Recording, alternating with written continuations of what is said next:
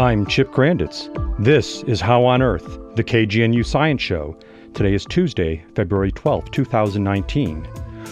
We spend some time at the intersection of art, engineering, and science. We'll hear about the world premiere of a production titled HOLOSCENES, Little Boxes, next week at the Fisk Planetarium in Boulder. Today, we'll get a glimpse of how cutting-edge visual artists team up with world-class scientists using the latest technology to complement a rational understanding of climate change with visceral images to inspire empathy with the hope to engender action and change. Today in the studio, we speak with Marta Kern, director of EcoArts Connection, Shilpi Gupta of the Center with Series software engineer of Science on a Sphere, and Dr. Elizabeth Weatherhead, a climate scientist and expert in climate forecasting and modeling. How high is the water, Mama? 2 feet high and rising. How high is the water, Papa? She said it's 2 feet high and rising. But we can make it to the road in a homemade boat, 'cause that's the only thing we got left that'll float. It's already over all the wheat and oats, 2 feet high and rising. Little Boxes is a collaboration of EcoArts Connection and Science on a Sphere. Contributors include visual artists, technical innovators, engineers, scientific advisors, and even children from the local community.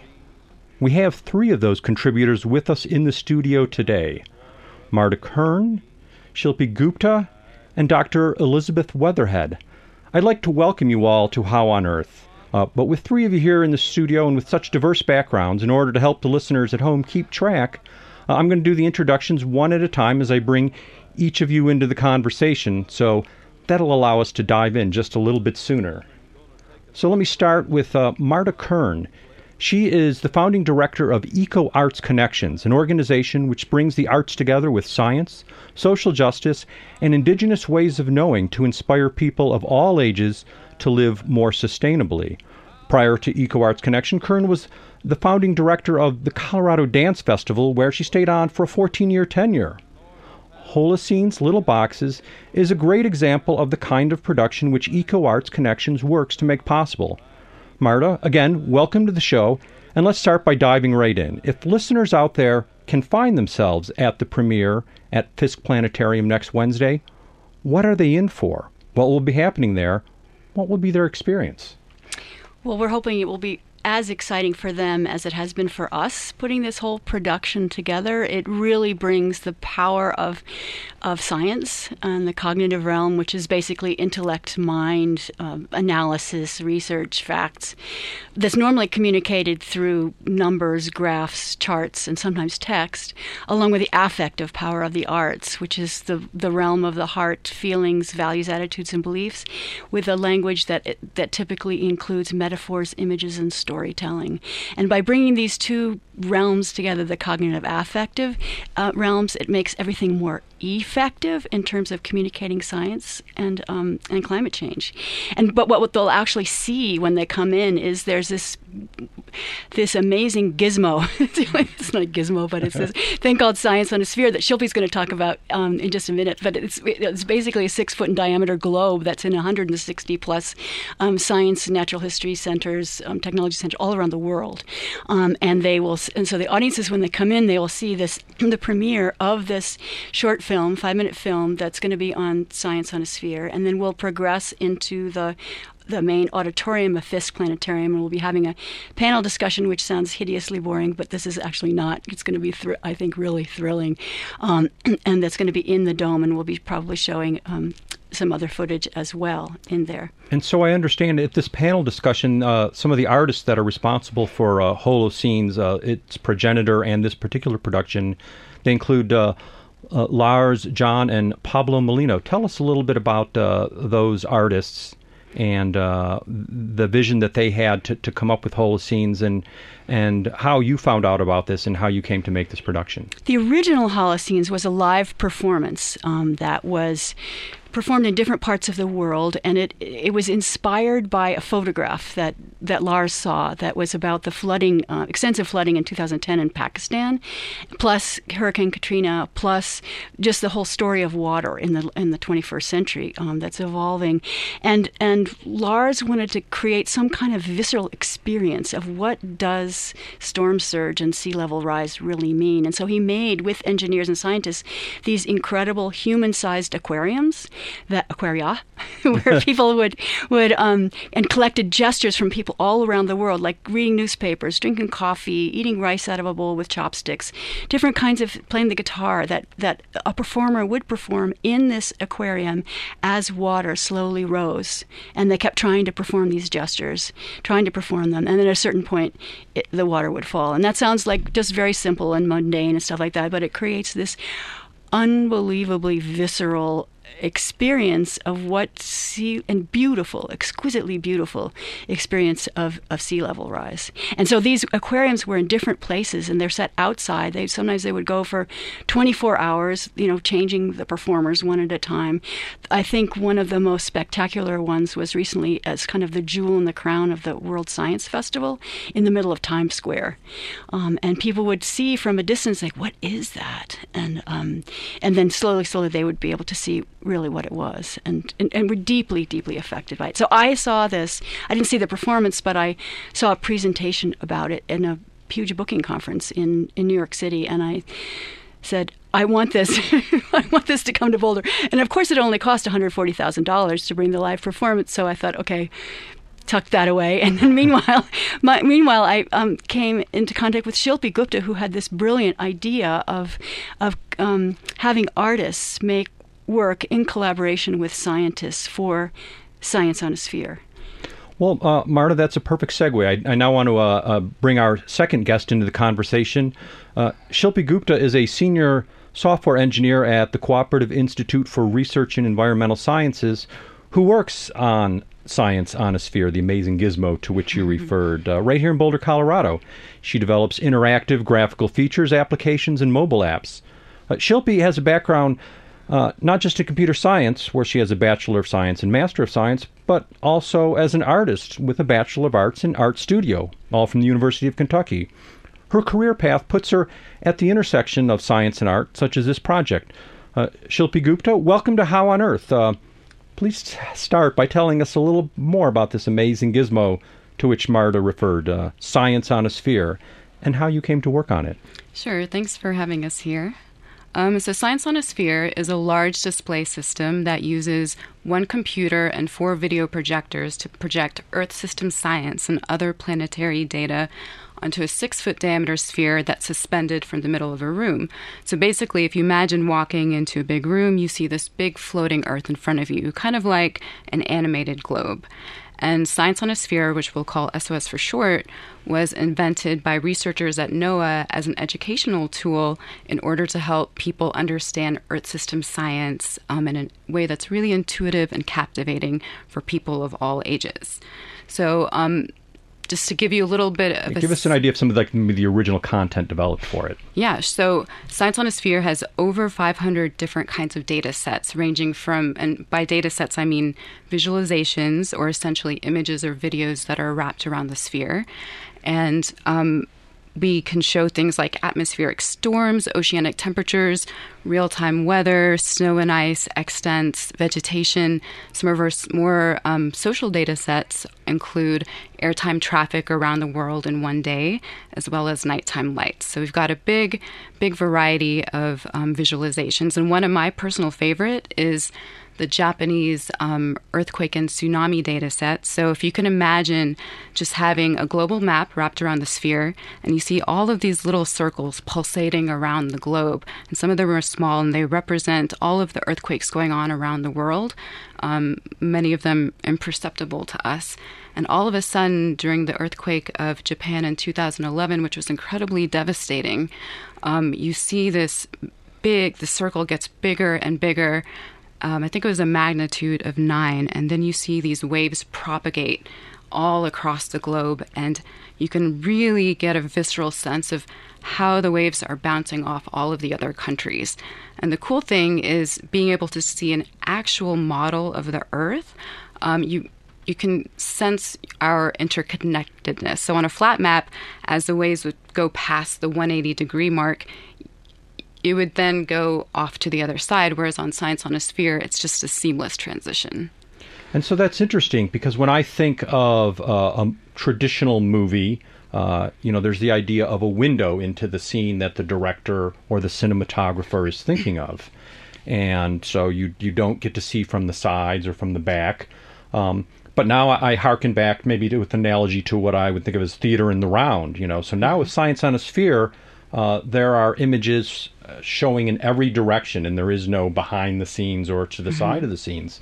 So tell us a little bit about maybe how the projector technology works, because a conventional movie, or even a planetarium at Fisk Planetarium that projects to the inside of a dome, that all more or less can come from one point. But now to get the images seamlessly around a sphere, there would have to be projections from different points. Yes, so basically we have 4 projectors that are spaced 90 degrees from each other around the sphere, and between each projector there is an area of overlap because the projectors kind of crosstalk.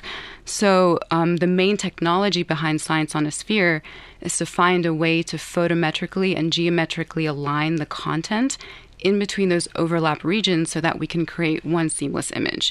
So the way we do that is, first, just to give you a little background on our content format, we use the equatorial cylindrical equidistant map projection, which is basically a 2x1 rectangular format. So you can imagine a 2x1 rectangular image. We take that image, we divide it into 4 parts. Each projector gets one of those parts, and any content that gets projected in those overlap regions, they have to be aligned geometrically, they have to be stitched together, and we apply a blending algorithm to those areas. And so when content is produced, so I imagine a lot of times this can be sort of computer generated and digitally generated, but I assume that in this new usage that HoloScenes is going to have, you start with filmed images. Is there a special cinematography of the sphere that artists have to learn about in order to provide content for you? Do they need special cameras or anything like that? They don't necessarily need special cameras, but they do need to think about what does it mean to create content for a spherical canvas. There's many considerations. So you might have an audience in the round, and you have to consider storytelling or how you're presenting information on something that's round and that's 360. You have to think about proportions of objects on a sphere are different compared to something you would see on a flat screen, or warping at the north and the south poles. You have to take things like that into consideration. Yeah, I mean, certainly the advantage for actually conveying spherical information is that you don't have the distortion of projections. I think many people that know about cartography and maps notice that the classic map that we all see in elementary school makes Greenland look huge, and you would think Africa is not so big. So you don't get any of those distortions. But now you're working the other way around. You're starting with images that people naturally think and expect to be in a plane. I think a lot of times when we visualize what our own visual field is, we tend to think in a plane. In reality, we see in 3D and in depth like that. So did you work with what was it, Night Labs production? Nightlight Labs. Nightlight Labs. Did you work with a cinematographer or a production expert there to help train them and help them understand? So basically what we did, Science on a Sphere has a set of content creation guidelines that are fairly basic, but they kind of address all aspects of what options are available to the system, as well as what kind of image format do you need, what kind of audio format, and video format. And then we also contacted a film producer who's made some really high production films for Science on a Sphere, and he was gracious enough to give a 2-hour web seminar to Nightlight Labs, Lars and Pablo. And after that, they pretty much took it on their own. They're an incredibly talented and tech-savvy company. If you're just tuning in, you're listening to How on Earth on KGNU. We're talking about HOLOSCENES Little Boxes, an avant-garde artistic production that will be on, have a world premiere at the Fisk Planetarium Wednesday, a week from tomorrow. We have 3 guests in the studio, and I want to take this opportunity to welcome our third guest, Dr. Elizabeth Weatherhead. Betsy Weatherhead is an expert in climate change forecast and verification and model analysis. She recently retired from the University of Colorado just last year and now works as a senior scientist and fellow at Jupiter Intelligence, a climate consulting company. In 2007, she shared the Nobel Peace Prize as a member of the Intergovernmental Panel on Climate Change for contributions on the understanding of the Arctic climate. She works on evaluating pollutants, climate change, and ozone depletion, and teaches environmental statistics. Her work on ozone recovery was featured on the cover of Science. She has worked with indigenous cultures to understand their insights in how the environment is changing. While her professional career involves working on data, lots and lots of data, she also has a strong interest in art as both a painter and as someone who appreciates art. Dr. Elizabeth Weatherhead, or Betsy, welcome to How on Earth. Tell us how you learned of this project. Obviously, at this point in your career, you have many options and calls on your time, but what interested you about this project to become a scientific advisor for HOLOSCENES Little Boxes? Thank you. It's a pleasure to be here. Marta and Shilpi reached out to me and asked me if I was interested. What really compelled me to make time in my schedule for this was they had a clear vision of what they wanted to achieve. It was not a scientific goal, but they knew what they wanted to get to, and they wanted it to be scientifically responsible. So I was happy to lend my perspective to the entire process. And you're right, I have to choose carefully, and I'm very proud of having chosen this project. Well, I guess that's high praise for those that might be interested in not just the artistic, but the scientific aspect of it. Before we talk a little bit more about your involvement, let's start with what exactly is the business of Jupiter Intelligence? And tell us a little bit about what you do there. Well, Jupiter is really filling a niche that I think the world wants right now, trying to take climate change information and make it actionable, make it understandable. Our customers range from business owners who want to know what their real risks of flooding or fires or having other kinds of catastrophes hit them, to municipalities and governments who want to start planning for the decades ahead. I now understand better than before I joined Jupiter how difficult it is to take even things like the IPCC, big assessments of climate change, and turn it into information that an individual or a city or a country can actually do something about. And as long as we have such an eminent climate scientist in the studio, I have to pause and ask you a little bit about some of the latest developments in climate science. Those who follow science news probably are already aware of drastic changes in the forecast for melting in Antarctica.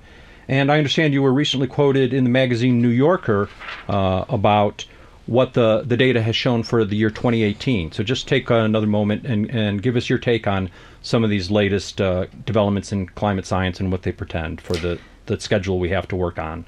Sure. The latest data, which was just announced jointly by NOAA and NASA last week, is that last year, 2018, was the 4th warmest year on record. And it was Europe's warmest year on record. And we had a number of countries setting the absolute records for the highest temperatures they've ever experienced. I think that headline is something we can all understand. But as a climate scientist, I think the more compelling story is what's happening with water. Some people may be aware of what went on with South Africa, where they were really looking at drastic responses to a lack of water for the citizens, with the potential people having to go and fetch water. That didn't happen, but they had to have that plan in place. We're seeing European rivers, the Seine, and drying up. We're seeing massive droughts on the western U.S., which certainly contributed to the fires, the destructive fires we've seen. And we're seeing sea levels continue to rise, causing flooding on the east coast of the U.S. as well as elsewhere around the world. So water to me is the big issue. And as a climate scientist, we keep a really close eye on some of the drivers like Greenland and Antarctica. Okay, and for this next question, I'm going to put this out to you, Betsy Weatherhead, first, but I'd like to get all of our panelists maybe to chime in if you have something to say. But I'll start with you, Betsy. So you've spent a full scientific career amassing the evidence and the data for climate change and the human contribution to it, the impact it has, and forecasting the impact it will have. But I now often wonder, maybe it's just the main obstacle is not about making a more solid scientific case. Maybe the main obstacle is now more about willful ignorance, denial, and the apathy of helplessness. And I thought about this when I saw the quote from the visual artist who developed HoloScenes, Lars Jan. It was a quote from the press release Marta gave to me. He said, "At this point, the climate crisis is as much about us, the behavioral and cognitive science behind how we make decisions, think, and act in the long term, and feel empathy, as much as it is about CO2 or melting glaciers." So what do you think about that? I was really struck by that quote from our colleague, the artist. I think that climate change has moved on from, is it real? Do you believe in it? That was a conversation that I think we all got tired of. And quite truthfully, having been in those conversations, behind the scenes, people would often let down their formal face and admit that they didn't have it quite as extreme view as they felt compelled to give. So I think our conversation is moving on from do you believe in it, which to me is a strange phrase when it comes to science, more on to what are we going to do. And I could see that conversation going in any of a number of directions. Whether or not we start going after the low-hanging fruit, the changes that are easiest for us to make, whether it's starting to bring in economics, whether or not we expand the conversation and start talking about the impacts on human health and acidification of the oceans and really take a more comprehensive view. I could see it going in any of a number of different directions, but I positively feel we've moved on from do you believe that the Earth is changing? Thank you. Marta Kern, bring it back to you. So again, this idea that, Betsy Weatherhead can bring together amazing XY plots and bar charts and scatter plots, but sometimes that does not have the visceral impact necessary to get people to make action and change. Talk a little bit about how artists have a role in that. I think, in the beginning imagery about climate change, quote unquote, education, we looked at, polar bears on melting glaciers and stuff like that, and people just finally realized, ooh, not a good plan. It's kind of like not here, not me, not my problem, not my responsibility. And what we're trying to do with the work here is really make it so that people feel it, but not in a what I call SDA, sucky didactic art way, which is kind of like, there's a lot of really well-intentioned stuff out there, and I don't mean to be dismissive, but it's really kind of hits you on the head like you're going to go to hell if you don't recycle, and it's sort of like, that makes you basically feel bad. And I think what I love so much about this particular work is it really, it just inspires you to ask questions and helps you to see your own part in this incredible situation that we're in right now, and enlivens you to think about how can I take action in a way that is possible, makes sense, and even joyful. Thank you. And then I want to turn to Shilpi Gupta. As someone, like we mentioned in your introduction, you have a background both in science and art. As someone who started in this science on a sphere technology, displaying data sets, now you're working with artists displaying images on a human scale. Tell us about your approach and your evolution as a scientist and an artist and what you'd like to do in the future. Sure. So I feel like science visualizations can be incredibly beautiful and powerful and compelling. However, I think for me, I've always wondered, is there a way that we can connect deeper into the data so that we can kind of go past the inaction that Marta was talking about? So kind of the idea for bringing in artists has to do with emotion and affect. And I think affect is something that all of us experience. It's a common human experience. So if we can find something that's common within humans and merge that with science, perhaps that can take us past the threshold of inaction into something that's more viable and that inspires behavior change. Thank you, Shilpi. Well, Marta, we've almost run out of time, and before we move on to Ellen Watts, I want to remind people of the details of the production. If listeners have been enticed by what they've heard here today, is it possible for them to come and see the world premiere, or do they have to know people and pull strings? No, and it's at Fisk, and it's free, which is really thrilling. And the actual show starts in punto, which means in Spanish exactly at 7 o'clock. But there's a reception at 6:15. So please get there as soon as possible, because it's all first come, first serve, and we're just going to be handing out tickets. And when we reach 200, it's the end. so yeah, come then. Well, we'll put this up on our website, but for those that just prefer to jot things down while they're listening, is there a particular, should they call Fisk Planetarium, or is there an email or a phone number they should call? If they go on the website at Fisk, they can find all the information, including where to park, what the transit information is as well. So Fisk Planetarium website will do it. All right. Well, Marta Kern, and then before that you heard Shilpi Gupta and Dr. Betsy Weatherhead. I want to thank you all for stopping by our studio. An artistic statement on how climate change affects us at the human scale. HoloScenes Little Box's world premiere is Wednesday, February 20th at Fisk Planetarium.